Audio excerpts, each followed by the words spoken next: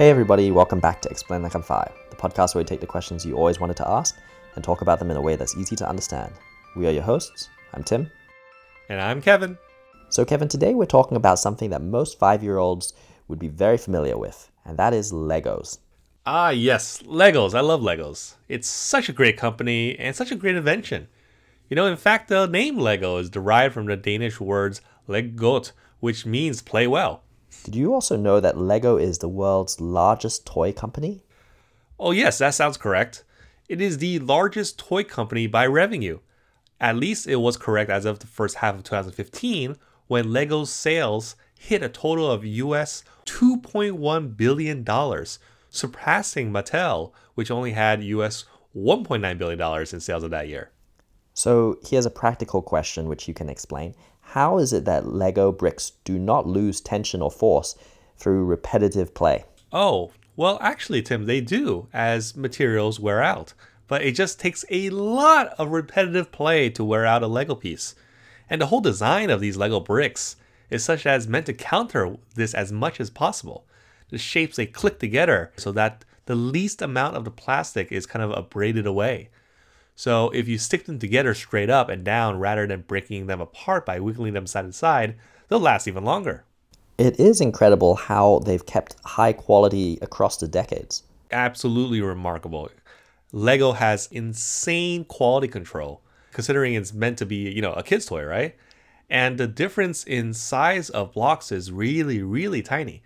You can basically pick up a Lego brick from 1958 and it'll fit nicely with one bought yesterday.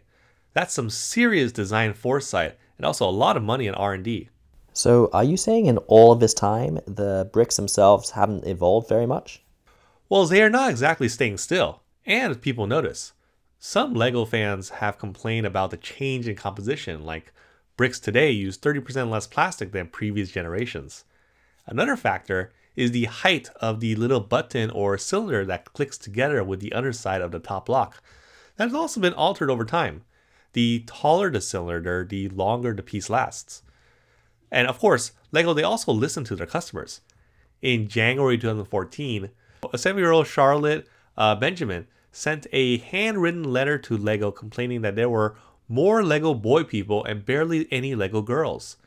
So in June 2014, Lego announced a new Research Institute collection featuring female scientists, which sold out within a week. So just now you mentioned 1958, and I'm wondering, is that when Legos were first invented? Oh yeah, sort of actually. So the Lego company was founded in 1932 by someone named Ole Kirk Christensen. And he was a carpenter whose primary business of producing household goods had suffered due to the Great Depression. In 1949, Lego began making an early version of the now familiar interlocking bricks, actually calling them back then automatic binding bricks, so not really meant for creative toy play. With that, wasn't it his son who invented the modern day Lego? That's right. So by 1954, it was Christensen's son, Gottfried, that had become the junior managing director of the Lego Group, and he had a conversation with an overseas buyer that led to the idea of turning those automatic binding bricks into this toy system. So that's how we get to 1958. And that's when the modern brick design was developed. It took 5 years to find the right material for it.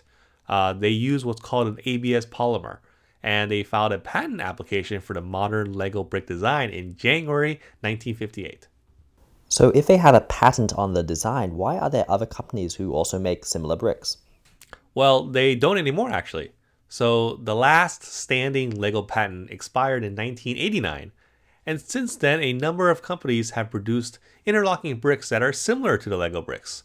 But they're just, they're not quite the same. The toy company Tyco Toys produced such bricks for a time. And you might have also heard of something called Mega Bloks and Bestlock. Lego, they don't really like their competitors though. They've gone to court with Mega Bloks, and there are some reports that Lego used to bury its used molds in the concrete foundations of buildings to prevent them from being reused. And, competitor products are typically compatible with Lego bricks and are often marketed at a lower cost than the real Lego sets. Well, that was going to be my next question. Why are Legos so expensive? Yeah. It's really all about quality. Lego bricks are very consistent. So consistent, in fact, they measure that only 18 bricks out of every 1 million made are considered defective. And the design and manufacture of bricks is also consistent enough to allow bricks manufactured today to interlock with those originally manufactured all the way back in 1958. That all makes sense. So the Lego Group, as you mentioned, is also famous for, I think, a motto around high quality.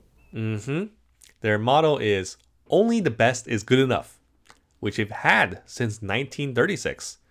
This motto, which is still used today. So there are lots of Legos which are collector sets, and there are some pretty large Lego sets out there. What is the largest? Oh, yes. It keeps changing, and there's really fun lists and top 10s on YouTube. I think it used to be the Star Wars Millennium Falcon. That was released in 2007, and it contained 5,195 pieces. But then, it was surpassed by the Taj Mahal, 5,922 pieces, only to be surprisingly reclaimed with a redesigned Millennium Falcon that retook the top spot in 2017 with a grand total of 7,541 pieces.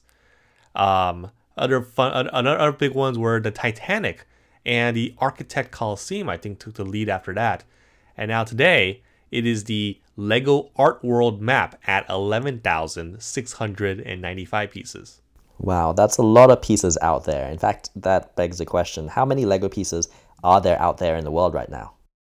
Oh, so Lego themselves said in 2015 that more than 600 billion Lego parts had been produced, and 75 billion bricks are sold annually in over 140 countries.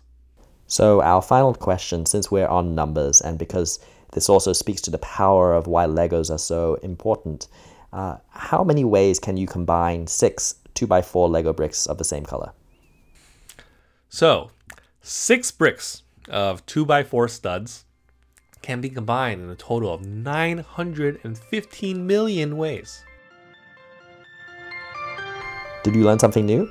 If you did, and especially if you are a regular listener of Eli 5, please give us a rating on iTunes.